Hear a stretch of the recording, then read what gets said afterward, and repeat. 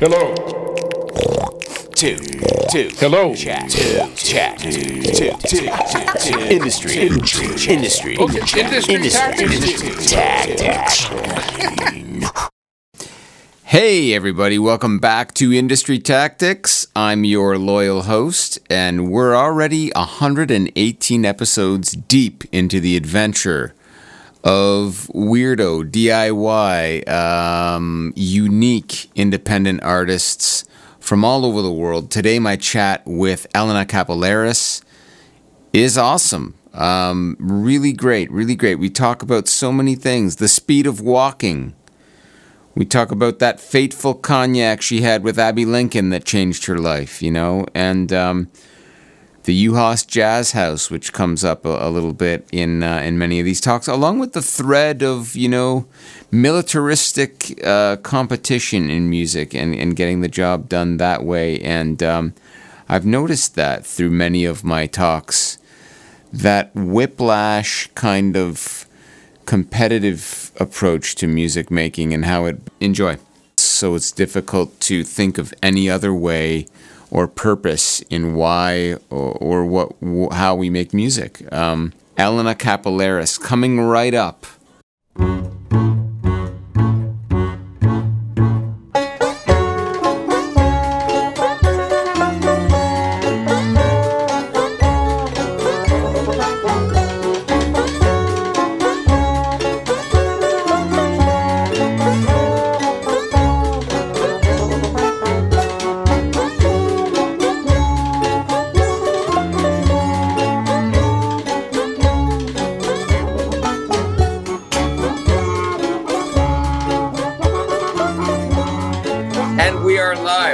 Elena Capellaris, welcome to Industry Tactics. Hello, thanks for having me. Yeah, Jazz Tactics. Have you practiced Jazz Tactics? Have you read the book on jazz? I have not. I'm not an official member. Shit, no, bullshit. You are, yes you are. You haven't read Jazz Tactics? I haven't actually, no. Okay. I've All seen right, well, it. welcome. Me too. Welcome to Industry Tactics. It's an honor to have you on. Oh, thank you. It's so cool to be here. How do you feel today? Good. I was saying a minute ago that I'm feeling slightly nervous. It's funny how little I've had to interact with people. And this week, all of a sudden, I have this and a recording session coming up, and I can feel recording it. session? Yeah. In a studio? Yeah. Like masked? Yes. How do you play the saxophone masked? I'm not masked. I'm in a booth by myself, and there will be only the engineer and the artist. So just the three of us there. Great. That's awesome to hear. I'm delighted to hear that we're getting back into it. Would that be your first time in the studio since when? Oh gosh. Fuck. 2019. Bonkers. Wow. Oh my God. Really I'm happy time. to hear it. Yeah. I am happy to hear it. Delighted. Yeah. But yeah, interacting is hard. I know. And, but I don't know. You've been on my list. I've been wanting to chat with you for a while. So this is a delight for me. And, just to get to know a little more of your musical upbringing, how you fell in love with making music and the whole thing, the whole journey. So where should we begin? Oh gosh. What's your hometown? Yeah. Sudbury. There you go. Oh shit. From the north. How did that shape who you are? You know what? There's actually a relatively supportive and thriving scene happening there. So there were a lot of people that would let us sit in on gigs, and I played with the university band while I was in high school. And there were a lot of people like Don Scott and Rob Pillinen and the Freeman brothers, and a lot of people that were there at the same time as me. Oh, wow. Yeah. So more people than you think are from up there. Yeah. And what's the university that was up there? Laurentian University. Yeah. Did you go to Laurentian? No, I didn't. They needed a lead alto player, and they were. And so you got in.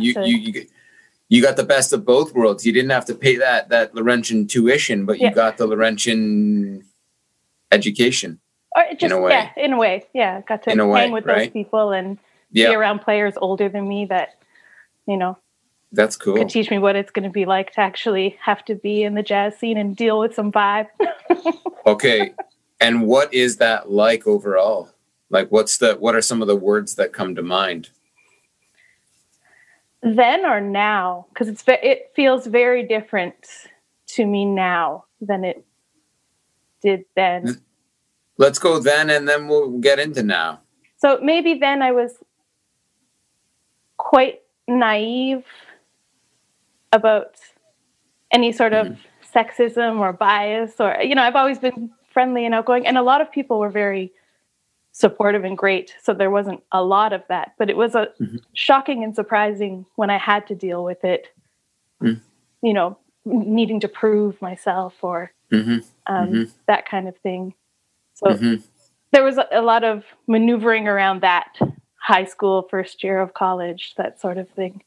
But that seems to be drifting away. Yeah. Yeah. Okay. Oh, that's great to hear then and now. That is really great to hear. I'm sorry to hear that it was then. Oh, yeah. I think it's just a standard thing, It's, well... Sadly enough, I don't think it's a special situation. So when you experienced that for some of the first times, was it like, here we are, like you recognized it right away? Or did it take some time to really tune into what that was or what that could look like? I think for the most part, I would recognize why it was happening, because I feel like I had put a lot of work in to be able to be in the positions I was in, and I didn't feel less qualified, but there would be different treatment. So it was just obvious at that time, but I was a little more outgoing when I was younger than I am now. So I was okay at fighting against it, speaking my mind, but calling it out and, Yeah. And you feel you're a little less outgoing or I'm becoming more not about that in specifically, just in general. The older I get, the more introvert I'm becoming. It's interesting, but that is interesting. I feel like I'm growing into a little bit of the same vibe. Like, oh, really? Yeah. But could it be the times that we're in, or what? Like, I don't know, because I've noticed it over many like years. Pre-pandemic, like before the pandemic as well. Okay. Yeah. I mean, I may be with my partner is kind of an introvert person, so it might be a little the two of us balancing each other out that way, but I'm not sure what it is. Yeah. Well, you got to go with it. It's natural, whatever it is, right? Yeah. Yeah. And so those early days of playing so you've known you were a jazzer from like early days, like high school, or what? Like, I started playing saxophone a little bit late. Like I had it in grade 7 or 8, and then I stopped. And a band director came into our high school who was very aggressive about jazz, and I happened to really latch onto it and love it. I didn't really grow up with it, so I was late coming to it. But I like so many kinds of music that it's hard for me to label myself a jazzer, even though those are the situations I'm in most of the time. Okay. Yeah. That's cool. Yeah. Good. So you've got the it was weird of me to label you as a jazzer, actually. It seems to be the circles I'm in for the most part. So most people see more of that than I don't talk a lot about the other things I really love. So let's talk about them. Let's get into them. Like what else are you apart from it? I mean, you have a jazz. You definitely have jazz in your menu, in your upbringing, right? Like it's not in my upbringing, because my parents are not. Sorry, I meant like maybe not. Okay, yes. In my cutting my teeth early years. That's what I meant. Yeah, definitely. That was the biggest influence, and the instrument I gravitate toward lends itself to that. And so the people that you look to as mentors and masters and how to get the best you can get at your craft for me are all in that, like Black American, that tradition, those are the players that I gravitate towards. So that's what I'm going to have in my ear and want to be learning.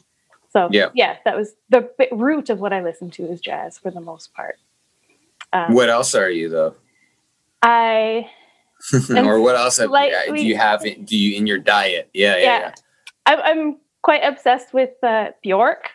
I've loved her for my whole entire life. That's that I've known her music. Yeah. Sugar Cubes and all of that kind of stuff. Right on. I'm a huge fan of Mr. Bungle and Mike Patton. And Secret Chiefs and right. I love your stuff, Rich. I'm telling you. Oh, every time you guys would rehearse in the basement, I would be like, "Oh gosh." The podcast is over. Thank you very much, Randy Bachman signing off. Well done, Elena. We barely got 12 minutes in. I was getting tired, so it's like, I love you. Bye. Yeah. No, it's been a pleasure. No. So, but you are into the weirder shit, eh? When did you take it? Yeah, metal, Meshuggah, things like that. Yeah. So you go all over the map with this. Love it. What do you think? I don't know. Where does that come from? Like, how is that just whatever resonates? You go with, I guess, right? You can't really force that, but when did you start noticing that was like in you in terms of like how you love music or all the different genres, all of that? I think for a lot of things that I listen to, there's a certain feeling that it gives me, and it's multifaceted because it's so many different styles, but there's still this one feeling of like, it feels big, like when you're on a mountaintop or like looking over a ocean or like an expanse kind of feeling. And all of those bands, I find all of those musicians make me feel that way. Like Abby Lincoln, Elvin Jones, Mr. Bungle, Bjork, or, it's this all encompassing sound. So I think that's great. That's great. I mean, I love it. I love your outlook on music and how you come to it. So you were in high school. How was high school for you? Was it like, what was Sudbury like? How was it like for you in general? It was pretty great. Apart from like punching up because you were like playing with the university band and all of that, like it was a good experience for you overall though? It was a good experience. We had a jazz band that toured the country a lot and won Jazz Report Awards and all of these, super competitive band director, but amazing. Oh yeah. Was that weird? Super competitive band director. When I hear that, it's funny because I do owe a lot of here we go. Where I'm at to that. Yeah, here we go. Yeah. There is a sense of, I'm in the process now, working on the things I'm going toward now, where it's sort of an undoing of there you go. The drill sergeant or the, telling me what is good. No, that's not good. This is good. And when you're impressionable and trying to be good at something, you believe it. Oh yeah. Yeah. Well put, Elena. And I think it's like, I've this has been kind of why I was saying here we go is like it's been kind of a recurring theme in a lot of ways on unpacking people's musical journeys and their educations, and like Drill Sergeant certainly wins awards. It gets you places musically, maybe not elegantly, but it gets you places musically, and so it's hard to undermine that. In the is it like maybe it is the way to go? Yeah, I don't know. I mean, certainly not emotionally, certainly not what I would subscribe to, but I've seen it and I know it bears result. It brings results, right? That's the difficult thing to kind of get around. But what are the results but for? I find that the results are not necessarily for the person who wants to be the musician and the artist. Totally. The results are for someone else who, isn't necessarily doing it, but wants to say like, I did this. That's not nice to say, but it's but as far as how it affects you as an artist, if your main goal is to be the best at something and competitive, and you'll never quite feel that way because you'll never be the best at something. Right. And then you don't Right. get to be you, you know? Yeah, you know what I thought the other day, I was remarking on this. I walk really slowly. Like if I'm walking on the street with you and you will pass me, you know, it's just like fuck it. Like 10 minutes, like not even like 5 minutes later, you'll be like a kilometer ahead of me, and I'll just go like, oh man, I'm so slow. And then like I'm in a pool and I see people lapping me the same way. Like they're like way faster than me. And I thought of this, like comparing it to music. And it's like, cause like we've all probably experienced that too, where it's like people just getting to a certain place, whether it might be with chops or like with their career. Mm-hmm. And that is not at the speed of where your career is at. That's me. That's you? Oh yeah. Yeah. I'm definitely a slow, late bloomer. Yeah. But I don't really care. Like I realized it when I was walking. Like I was like, I literally have nowhere to go. I'm walking in a circle. So like, yeah, you can lap me all you want. I'm still going to the place where I need to get to. Like, I do compare that to music and where we are all at. Like, what is the race? What is it? So you get that drill sergeant mentality of like wanting to, there are some people that you just feel like in their careers or the way they go about what they do, Mm-hmm. they're really like driven to climb or like, Right. I don't know, man. I've not really felt that. I'm just walking at my pace, and I kind of feel like maybe, yeah, like what the hell's wrong with it? Like, it's not even the point of it is not to get there quickly, right? It's not, I don't know. Right. To just get there. Yeah. To your actual wherever destination. Exactly. Yeah. Exactly. If you're too much in a rush, you can Yeah. end up going on someone else's trip. Right. And Instead of your own. because so we're seeing all these different models about how to do it, whatever that it may be that we're doing with music. Mhm. And I think you got to just get to where you need to be with it at your own pace. Like that is the point of it. Right. So I don't know. I just realized that this week you're getting it hot here on Industry Tactics. That's amazing. But you can relate to this. I can, because I think of it all the time. I let a lot of things get in my way while I was trying. Well, I'm still trying to get to where I'm going. Yeah. But none of them are excuses. That now that I look at it, I think I need more time than I like with this sentence right now. Take all the time you need. We got it. Yeah, I just if I would have tried to push through too quickly with recording albums and all of these, I think I would have ended up doing a lot of things that don't represent me, if that makes sense, because I was a little bit lost for a while, you know. Yeah. So yeah, I like that. going slowly on the journey, if that's your pace, will get you to where you need to be instead of somewhere else. Yeah. There it is. We took the time and got there. I really enjoyed that. Let's time travel. Let's go to 2010. Okay. And your record Introduction. And let's hear it. Let's set up a track from that stage in your career, where you were at around then. There are so many things about that recording that are super special to me, even though it's just a recording of standard tunes that I happen to love. I still do a lot of them because I really love those songs. So there's not a lot of compositional things happening that represent me, but there's a lot about the people that are really important to me on that album. One of the main people being someone we have in common, Mr. Tom Yuhash. So that whole album came about because the two of us would play a lot at home. I was renting a room in their house. And we also did a lot of duo gigs. And so we got into this space where we got used to that emptiness and playing just together, and came up with a lot of these arrangements. Oh, wow. Yeah, so it's hard. A lot of the work is Tom and I. And then great. Some of it, Pat LaBarbera, who is the most influential saxophonist in my life.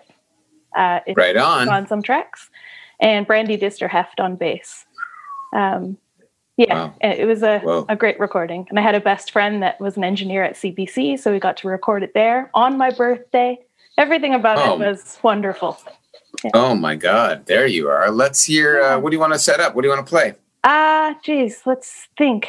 Do you want to hear something with just Tom and I, or with the whole quartet? Let's hear the whole quartet. Okay, then there's one called That's All, which features Pat LaBarbera and I trading off the top, and then going into some solos. And isn't that special? Well. Yeah. Okay, here it comes now. That's All from the 2010 recording Introduction, Elena Capillaris.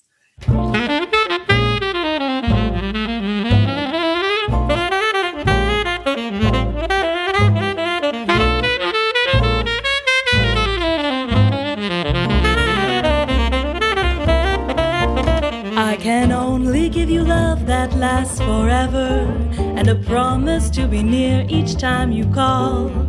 The only heart I own is for you and you alone. That's all, that's all. I can only give you country walks in springtime, and a hand to hold when leaves begin to fall. A love whose burning light will warm the winter night. That's all, that's all. Now there are those, I am sure they have told you, that they would give you the world for a toy. All I have are these arms to enfold you, and a lifetime can never destroy. If you're wondering what I'm asking in return, dear, you'll be glad to know that my demands are small. Say it's me that you'll adore, for now and evermore, that's all.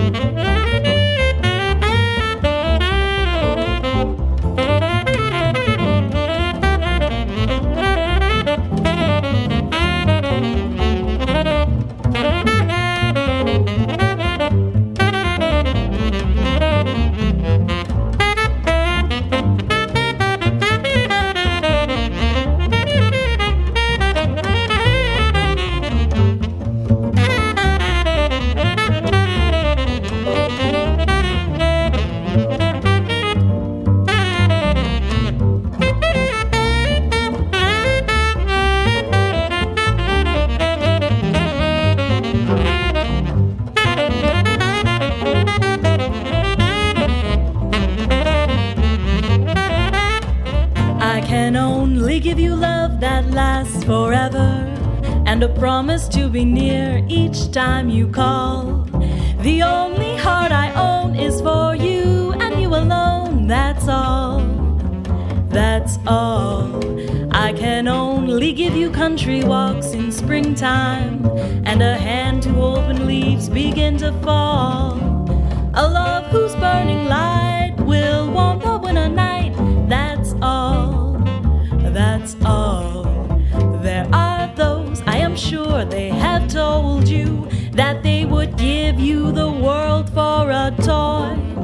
All I have are for these arms to enfold you, and a lifetime can never destroy. If you're wondering what I'm asking in return, dear, you'll be glad to know that my demands are small.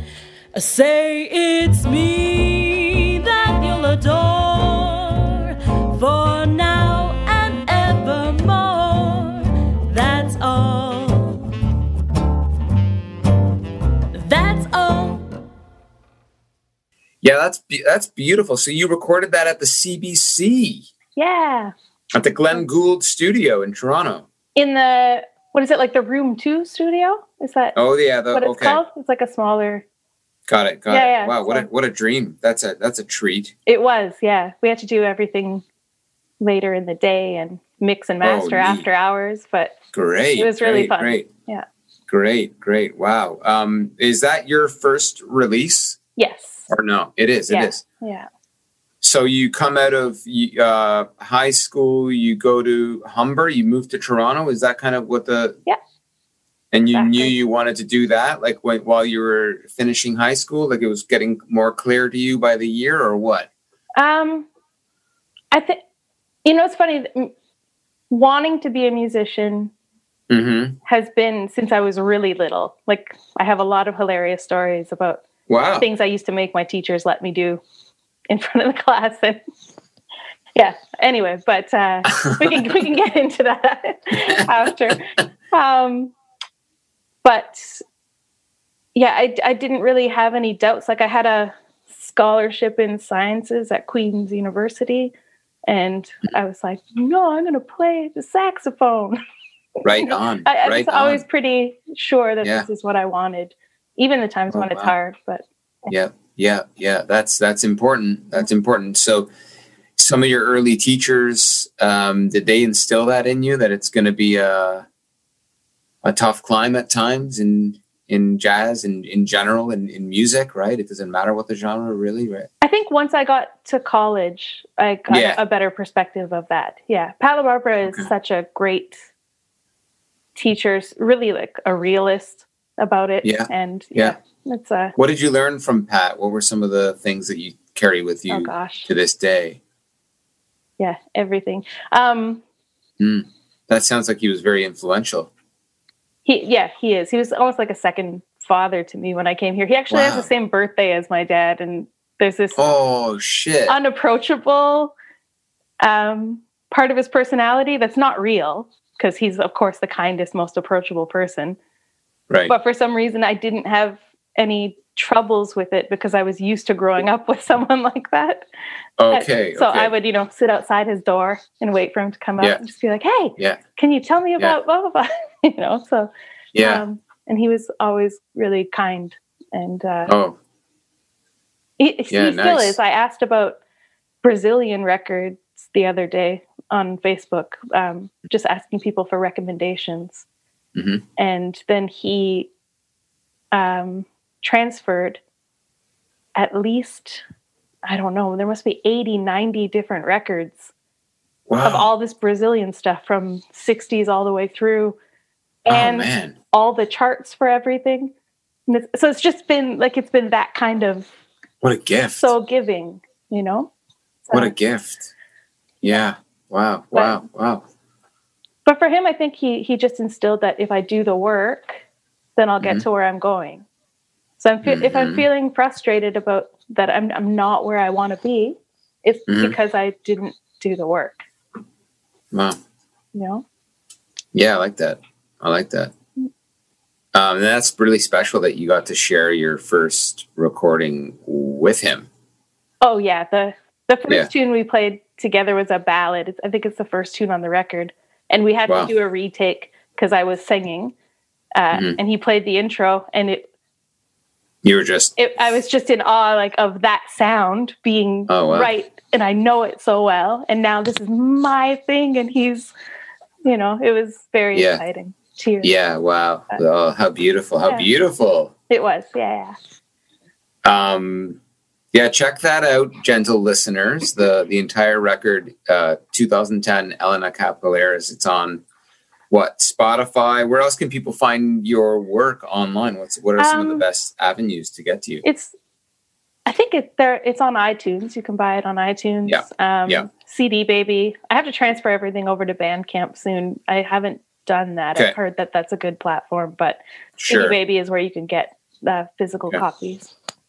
Okay, cool. Mm-hmm. Yeah. So it was good, like going to Humber. How did that open things up for you? Who else did you start associating with? I assume also moving from Sudbury to Toronto was like a very great moment in your life too. Oh, yeah. Yeah. Yeah, getting out of there and being able to... It's funny, actually, because I came to Toronto... Getting out of there. No, I love Sudbury, so no, that's no offense, but, when you're a teenager, I miss things about it now, but when you're a kid... Yeah.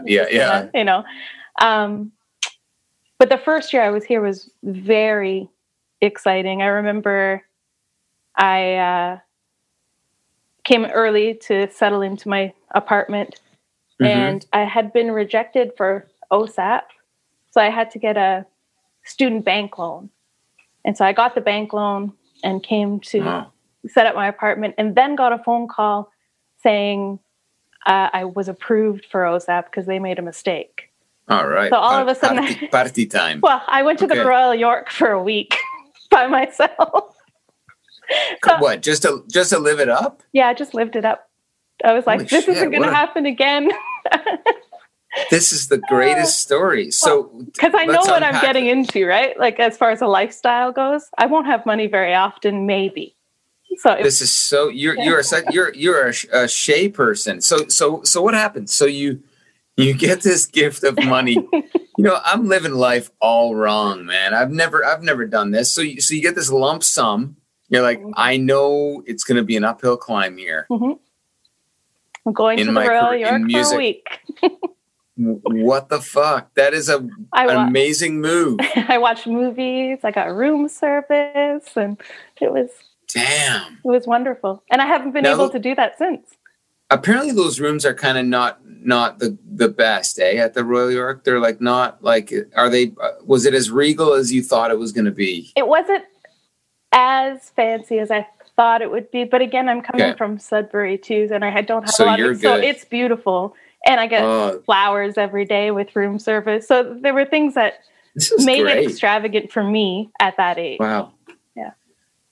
Thank you for sharing. I like these little windows of like, and one day we got to get back to that, right? Like it's got to be like, okay, I'm going to do another week at the Royal York just to feel it, Yeah. I haven't done anything like that since then. Oh, that's bold. I love it. I love it. So when did you move into the Jazz House? Because that Uhas Jazz House on Foxley was a special place, and it was always nice to get to know you through that. You would always be like hanging out. Being like, I love you guys, because I loved that band so much. Man, my only regret is like not playing with you. We got to do that again. We got to relive that as well. And, I would be so into that.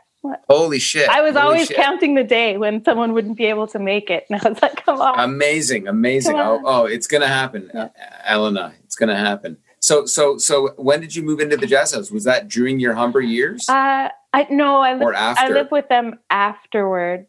But were they at Humber while you were at Humber? Sly was, and he Okay. He actually I don't know if this is personal or not, but like he actually dated my sister for a while we were at Humber. So we became close like family. Okay. Because I think it was very cool. And then after that didn't change, and I like Sly and Tom are really the most special people to me that I've met through all of this. They're like family. Oh. They're gonna go. I know, like gentle listeners, if you can't hear it in her voice, I could see it in her face. Let me tell you. Oh, did you hear that little crack? Elena's getting emotional here. I'm getting a little emotional myself. I know they are like family. Yeah, they're special and that's for sure. They are very special. Yeah. Do you miss that time? Do you miss those guys, or are you still very much in touch with them? Just they're a little farther away now. Yeah. Before COVID happened, I mean, I message Tom sometimes, but before COVID happened, I would get together to hang out often enough, with just him and Joan to go to the Dakota and just, sit in and play or hang.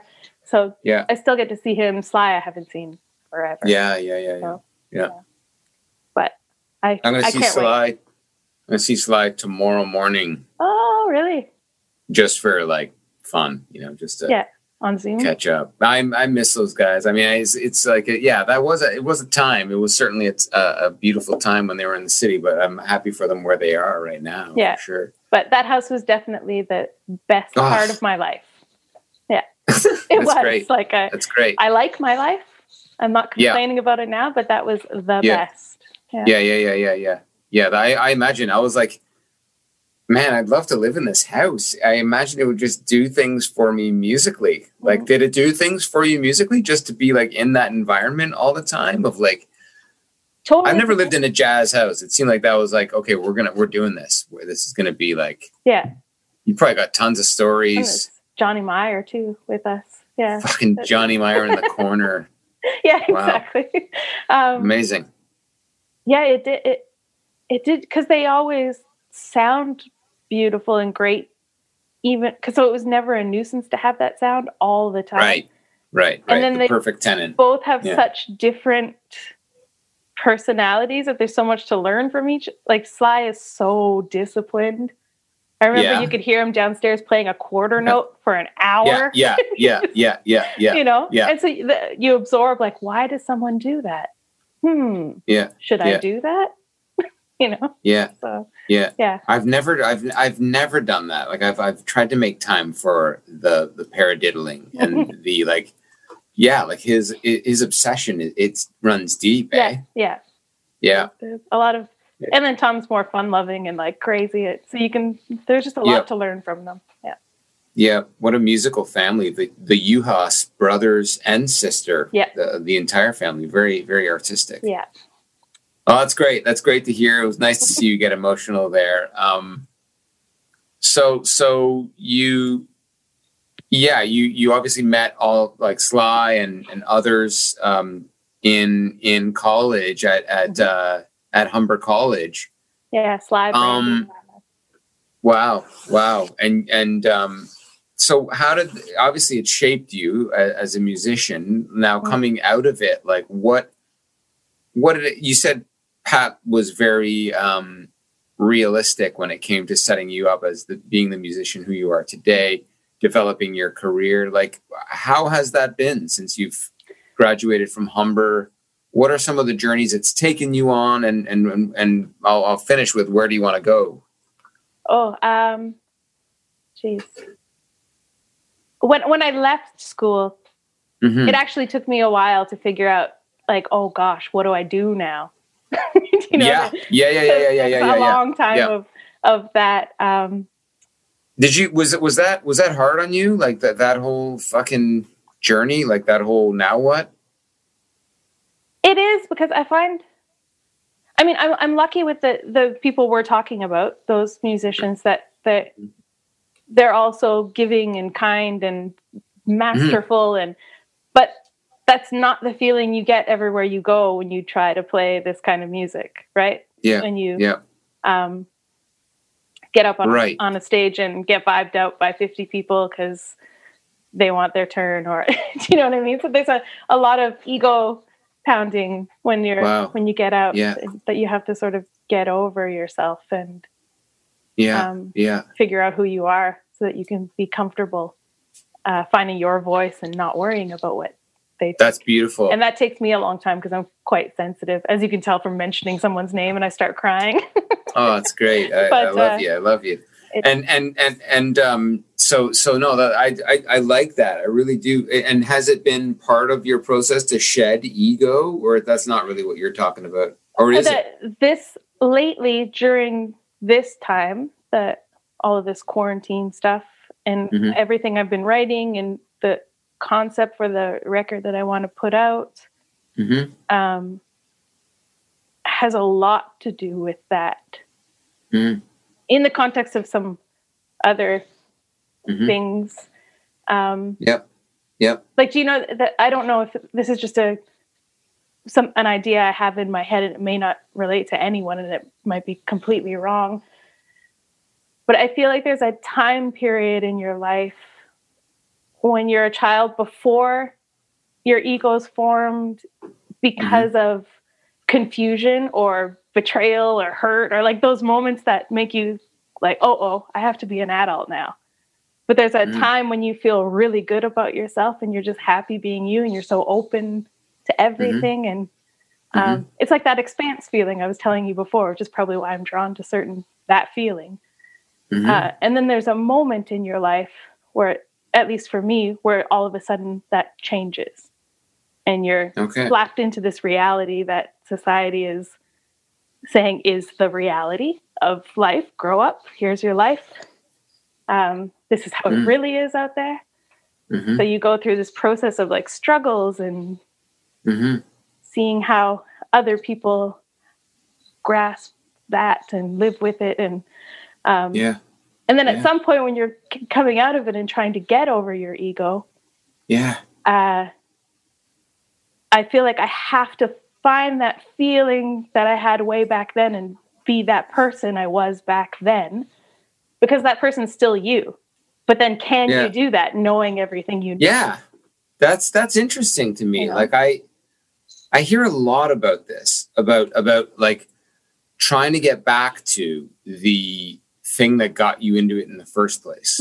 Trying to get back to that core kind of like sentiment about, or like, you know, who you were. Yeah, and just that I don't know if that but I don't know if that's possible. I think that might be striving for something that simply can't be had again. It's like, sure, like you think that's possible? You think it's possible? I get why you'd want to. Yeah, I want to. But I don't know if like, because you're striving for like, you're the car's going this way, right? It's like, and you're in a way, I don't know. It is a weird thing to try to tap into. Don't get me wrong. I feel like I've tried to fight and preserve for like why I love music and what music is to me and what I stand for with it. But I get like because that's pure, that like the you back then was like, you know. Yeah, even before music. I mean, I guess that wasn't before music. Because I used to perform concerts for my class, and I never got. This is going back to when I was grade 1, grade 2. These early stories you were mentioning. Bring an actual boombox to school.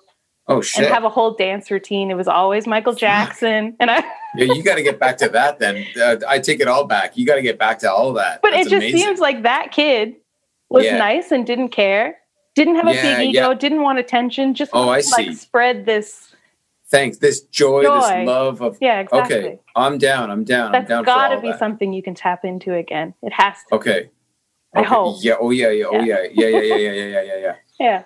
And it didn't take much, did it? It was just like, you know what I mean? Like it didn't take any education. It didn't take any. Like you were innocent and you had something. Yeah. You still made music. You still performed it. Right. Yeah. That's good. I'll buy all that. I just didn't want to, I was trying to drill down on, like, I wasn't sure if you were like striving to be someone you couldn't be, because it's just like that person is back there. But no, I get where you're going with that. So thanks. Yeah. But your side of it too, some of in these new tunes that I'm writing, there's a lot of that conflict, because there is a sense of like, with knowing everything you know, and knowing what's out in the world, like, can you be that innocence if you don't have complete innocence? I like it. I like it. I think, and what's also interesting about that is you now are able to capture and communicate the beauty of who you were back then through the wisdom that you have acquired now, being on the journey that you've been on. Like you can only be you now to properly convey who you were back then, which is still you. Yeah, exactly. So it's like that continuous infinity circle. You know, it's like a loop. Holy shit! Time travel with Elena Capellaris. Stuck in a loop with me now. I'm down. I like this. Like it's I've found this a lot, like listening to recordings I made like 20 years ago. It's like, wow, that weirdo is somewhere in here. And it's just like, I've always said this about recording, that you can never go back and make that recording again. It had to be made then. Mm-hmm. So it is really interesting though, to go back to some of those early ways that you made things too. Like your early creative process was much rawer, or it was just like it just had this, like, you know what I mean? Your energy back then was just like what you're saying, a boombox, and like you're in grade 2 and you're just doing it. Right. You know, I would love to know more about your process of writing all of the stuff that you've written. Mm-hmm. That's, just mm-hmm. your whole process. 'Cause it's not even about weirdness. Yeah. There's something so heavy and so amazing about the things that you write that it's like once again the podcast can now end. Well done. Randy Bachman says hello. No. It's true though, because I feel like you're one of those people that I've always thought has that thing. Mm-hmm. You know. Thank you. You're very kind. I've always felt that weirdness. Yeah. I don't even know if I'm calling it weird these days, but it's just like you gotta try to be who you are, and it's always just been natural. Yeah. But it is weird. I do acknowledge that. I love it. Thank you. Yeah. Well, that's cool. That was heavy. I enjoyed that. Let's play something more recent. Why don't we cue up another tune of yours? What do you want to set up? Where do you want to take us next? Maybe we were talking about these duo projects that I've been trying to put together to keep myself sane during COVID. We could play one of those. Please. Is there any length of time that's too long? None. No. Time is a fart. Take it away. Can you decide? There's Jeremy Ledbetter, or there's one with, one with Jeremy Ledbetter is cool. An Abby Lincoln song. And I met her a while ago, and it was the greatest meeting of my life. So this song means a lot to me. And What's the tune? It's called "Throw It Away" by Abby Lincoln. Here's "Throw It Away," and who's playing piano? Jeremy Ledbetter is playing piano, and I'm singing and playing saxophone.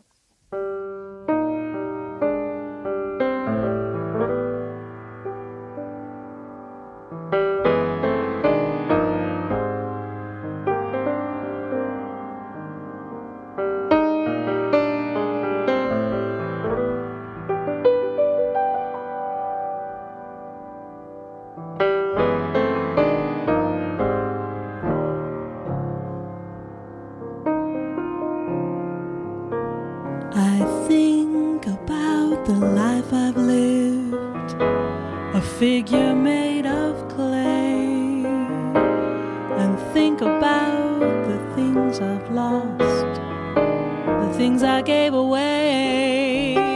And when I'm in a certain mood, I search the halls and look. One night I found these magic words in a magic book.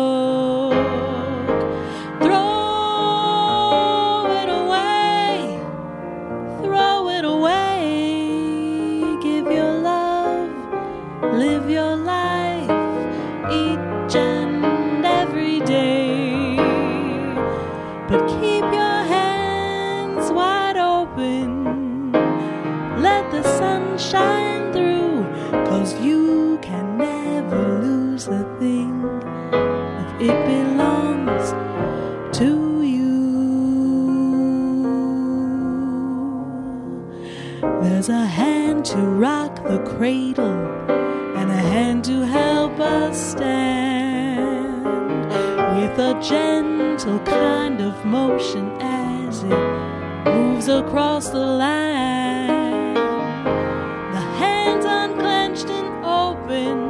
Gifts of life and love he brings. So keep your hand wide open if you're needing anything. Throw it away. Give your love, live your life each and every day. But keep your hand wide open shine through, 'cause you can never lose a thing if it belongs to you.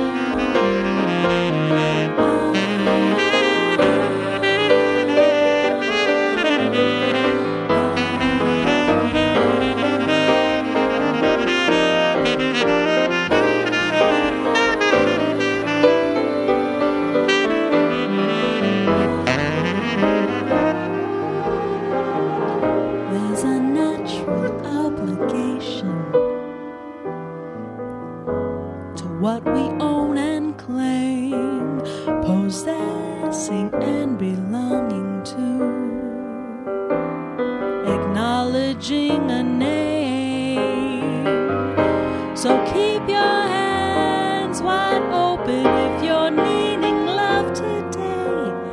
'cause you can't lose it even if you throw it all away. Throw it away. Throw it away. Give your love, live your life each and every day. But keep your hands wide open. Let the sun shine through, 'cause you can never lose a thing if it belongs to you.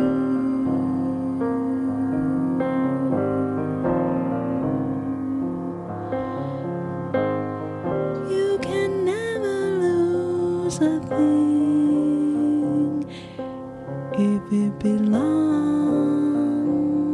to you.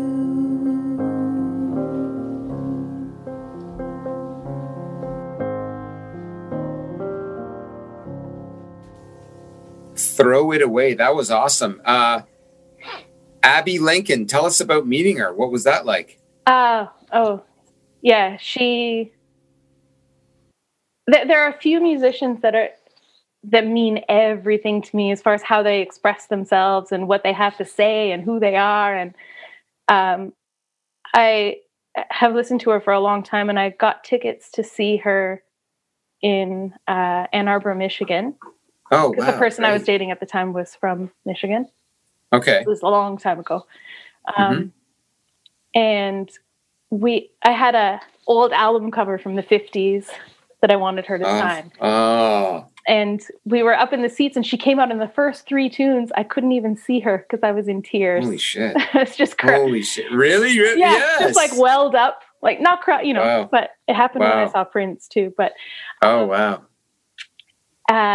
we went backstage after because she did a meet and greet, and we were standing in the lineup. And she looked over at me and pointed at me and told me to go over in the corner. And I just thought, well, why can I not? I also forgot the album cover, so I was already a little distraught. Okay. But I thought I was being sent away for some reason.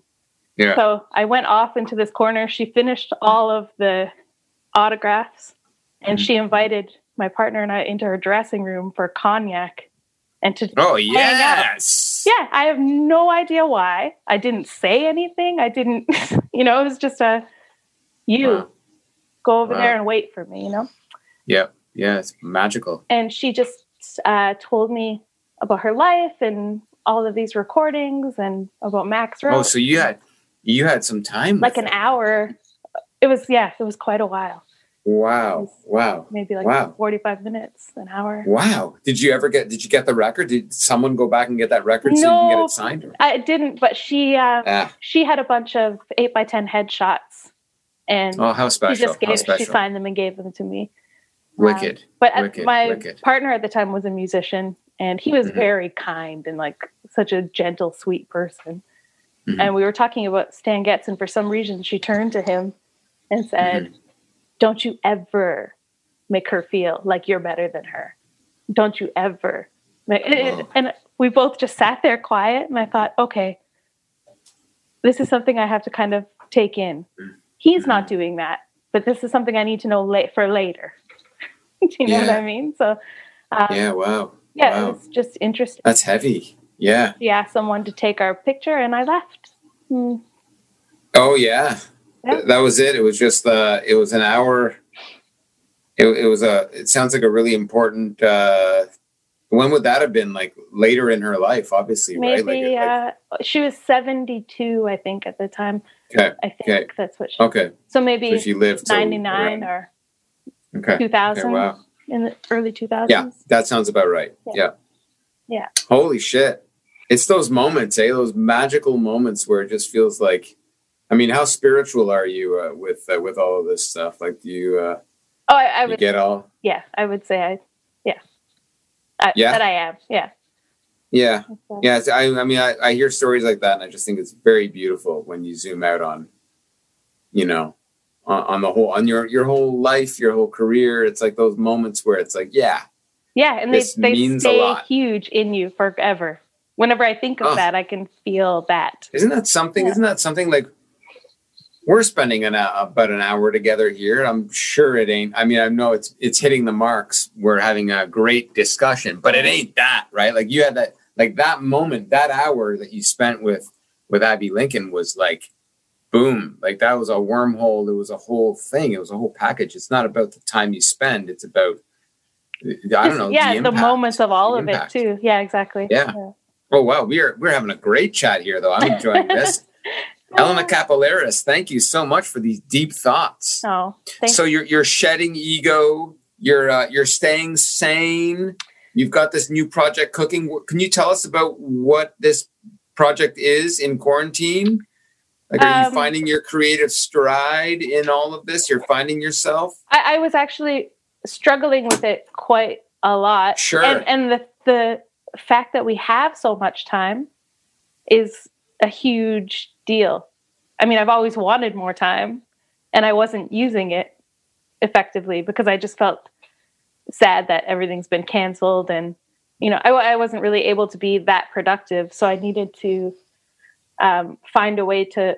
I have a great quintet put together that had just started being booked at a lot of great festivals, and we were going. So I thought I need to write for these people so that when this is over, we can just continue where we left off. Yeah.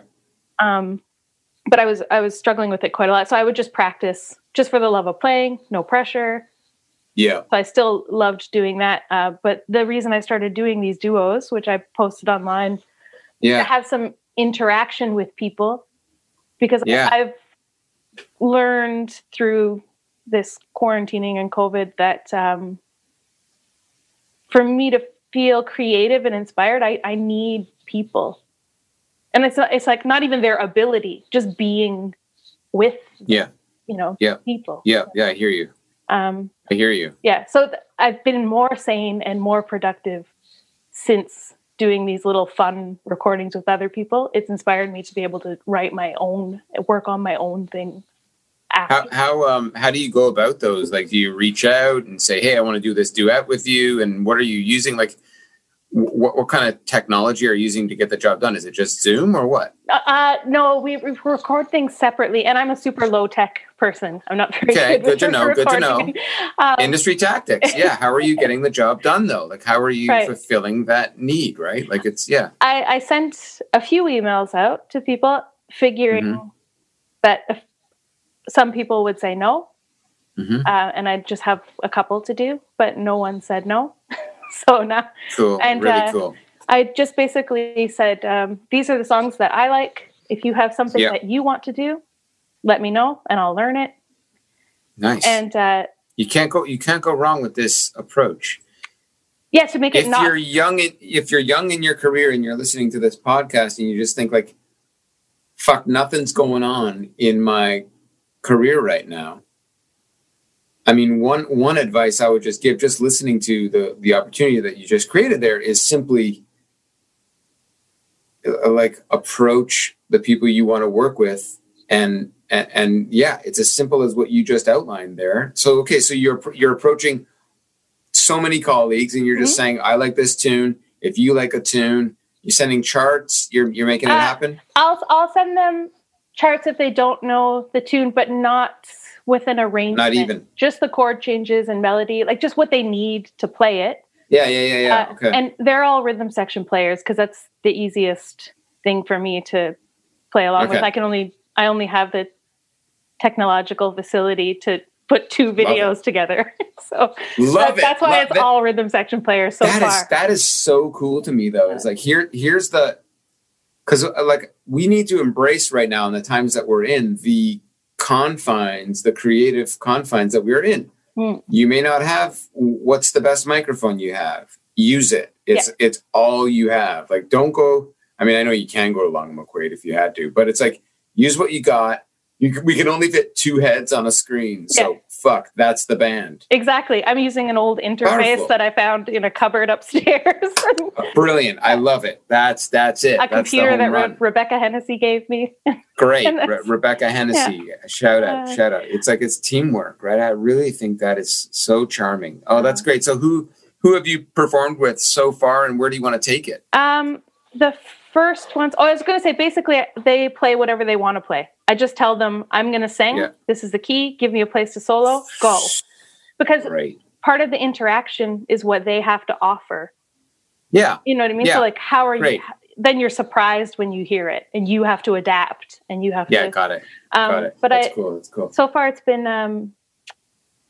Dan McCarthy on vibraphones, and Jeremy Ledbetter on piano, Ted Quinlan on guitar. The latest one's Adrian Ferrugia on piano. Wow. Bernie Sinensky is coming up. He's a piano player. Okay, awesome. Thomas Francis, who's a piano player. Yeah, Thomas Francis. Yeah. That's great. That's Brandy Disterhef said, but I think maybe she might have become busy because things have opened up, but she's supposed to be doing one, so we'll see if that happens. Okay. Rebecca and Michael, because they can be on one screen. So yeah, okay, so that technically counts as one head. Yeah, exactly. That's good. Yeah, so that's great. That's so great. Wow. And you kind of want to package this and release it? Like, this is where you're going with it now? It's like it's becoming something bigger than what you had imagined, or what? Or had you imagined it that way? Right now, I'm just doing it to sort of show people who know who I am, who these people are, so they can get some traction on something, and and just be able to be creative myself. So I haven't really thought about it. Someone mentioned yesterday that they love all of these songs and maybe I should release it. But if I do that, I want to try to get a grant and get some money together and pay everyone as if it was a session. I don't want to use anything unless I can treat it as if it was an actual recording. Okay. But I like your approach. Yeah, it's cool. That's really cool. But we'll see what happens with it. I know. I love it. I probably have to get a person who actually knows how to mix and master to look at it and if it's going to be released. But yeah. So the stuff is like, it's quality wise, I think it's really charming because it's like, you've got both of them and it has a video element to it already, and you're kind of making it in real time, right? You'd almost, if you release it as a recording, you'd back into it, right? Because you're doing them as almost like singles, and with the video the project, like it's I love it. And I also think at the end of the day, it's community building, right? Like you're celebrating those musicians that you know what I mean? Like, and that's my big intention, like for me to feel connected and to maybe make them feel connected, and that's charming. That's all that's why we're here, right? You want to do one? Oh yeah, absolutely. I'm in. Just let me know. I'll let you know my favorite song. Okay. I'm down with we can write a song about logs. Oh shit. Yeah. Well, we all have our coping mechanisms, right? I got a fresh rock right here to paint over the weekend, what can I tell you? A little tuft of grass, right? Beautiful. But a postcard here from Mendelssohn Joe that comes to mind. Oh, fuck, you can't see it. Go. Okay. I can see it now. That says, art is... The healing? Come on. I can't see it now. No. The healer. Art is the healer. The healer. Which I'm hearing a lot of as we go through this, It's like, I don't know about you, but has it helped you, especially over this year? Like, how thankful are you to have it? I don't understand how people get through without it. And maybe it's by like, yeah, exactly. Woo. Bravo. Maybe you're it's by hitting the home runs. Listening to other people doing it. But as far as, I don't know what I would do without this.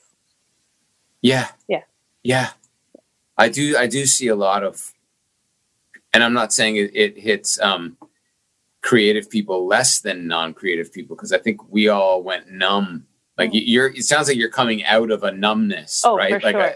From a year ago of like, what the fuck? How long is this going to last? But now we are sort of catching our bearings. I am too. And it does to an extent feel kind of refreshing, given that there is people are dying around us and it's like, it's real.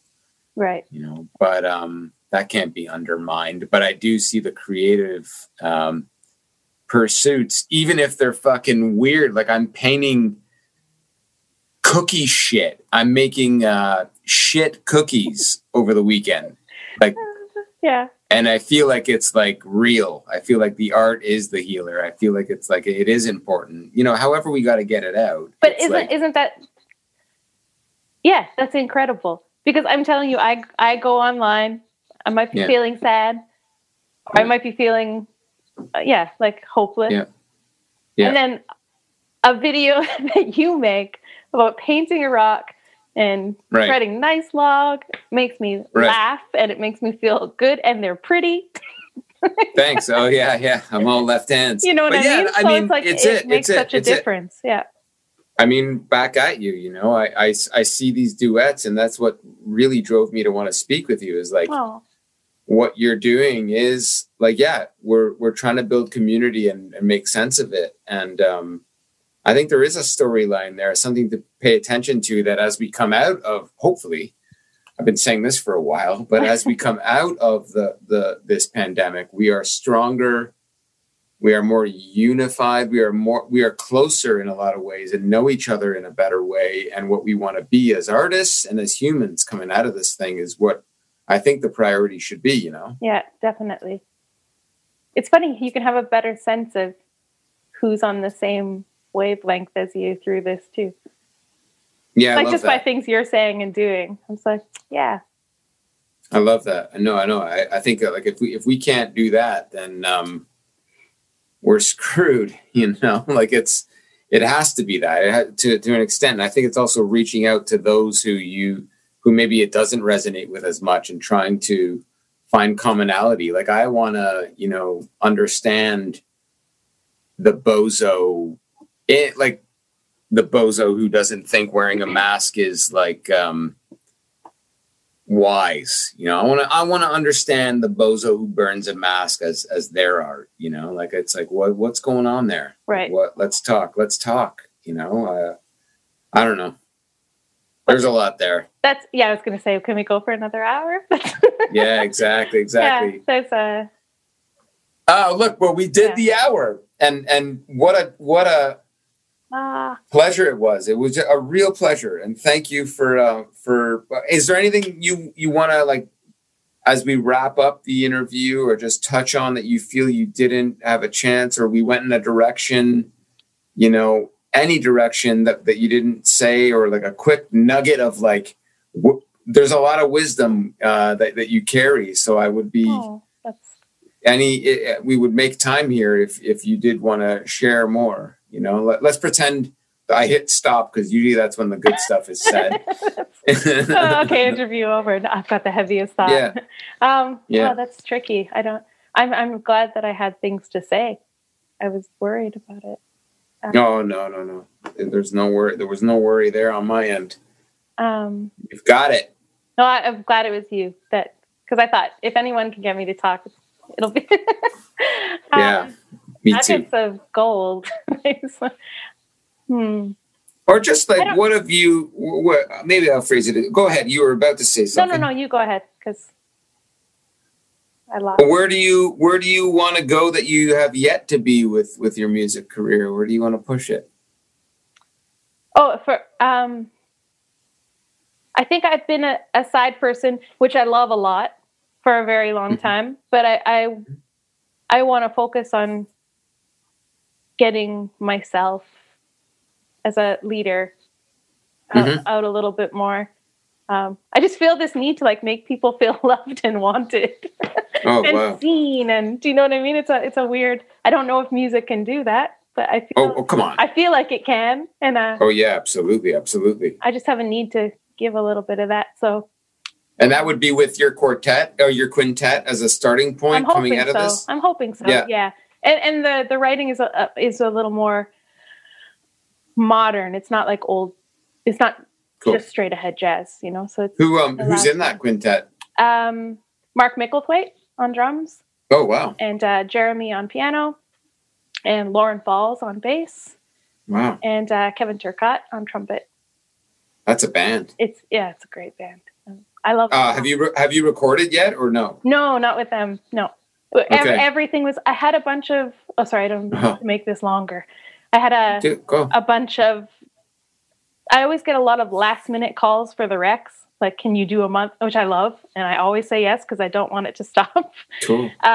But it means that I have to call a lot of last minute subs in for things. So I had a lot of time where I got to play with a lot of different people in a lot of different settings and suss out how I feel with people. And even though I love everybody, that's great. This group has been like the people that I feel the most like I can just be myself. Cool. Really, that's really important. And I love the way you got there. How important are venues like the Rex in your life, especially now that they've not been as there as present? I think lately? The Rex in particular is special as far as a jazz club goes, or music venue. It feels like a second home to me, because the moment I got here when I was 18, like, what did we do? It's like, Sly, Brandy, Lila, let's all go to the Rex. Do you know what I mean? There you go. We've grown up in that place, and it's a long time, and they're so supportive. That's special. They're just so really special. So I can't wait to get back into there. Yeah. Right on, Elena. Well, stay great. Look for Elena Capillaris on Instagram. That's where you'll see a good glimpse of these duet projects that she's been developing recently online. And what do you want to go out on? Let's play a tune. Let's play another tune. Oh, another one. Anything from the well. Even doesn't have to be like one of the duets. Could be anything that you feel that you have access to that you can email me. Yeah, that's what I'm trying to think of. Are you okay with a ballad? Come on. No, there's no ballad policy here on Industry Tactics. I mean, of course. there are no ballad policies in places, right? So, right. Yeah, that's hilarious. Maybe let's go back. That's a tactic. Go back to the original recording, and we'll just go out on a duo with Tom. So just Tom and I, and playing The Nearness of You. There it is. Thank you for sharing, Elena. This has been a real treat. Oh, it's been great. Thank you for having me here. It's nice to see you. Likewise.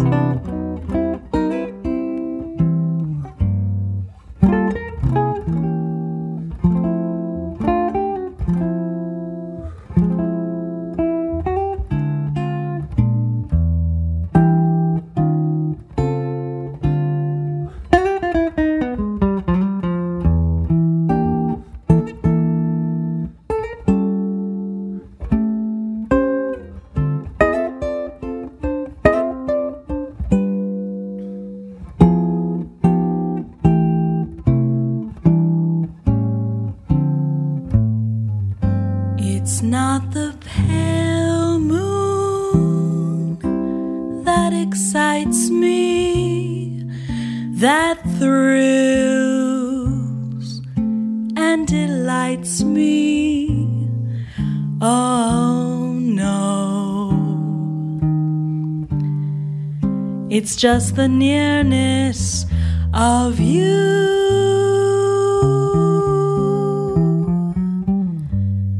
It isn't your sweet conversation that brings this sensation. Oh no, it's just the nearness of you.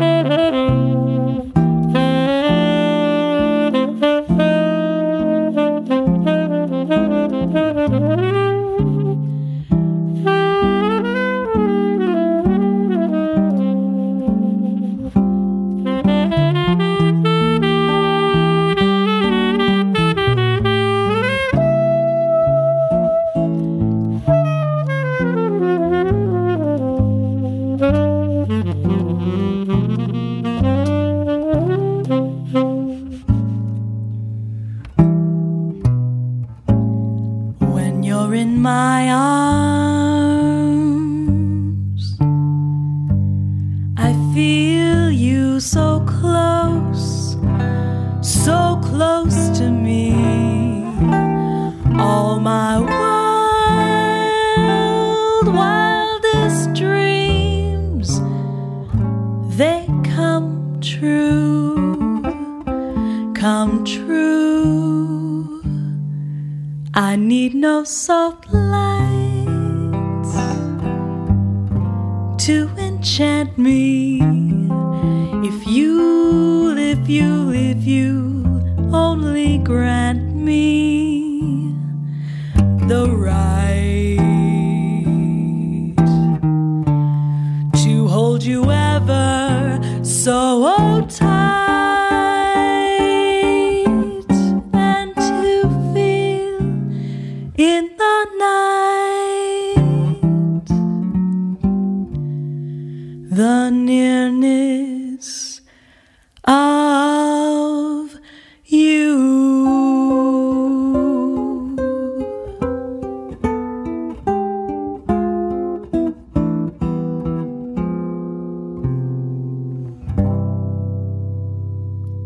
Well, that was Tom Juhas on guitar accompanying Elena Kapillaris. What a great chat that was. Elena, thank you for sharing your wonderful stories and deep perspective. That was I'm looking back on that already so fondly on our chat. Here's to many more, including next week, my chat with the great another saxophonist / singer, Fred Speck, and his different take on how to get the job done. Loving these talks. Go to friendlyrich.com if you want to learn more about all of the podcast's prior episodes and all things friendly. Okay, take care, everybody.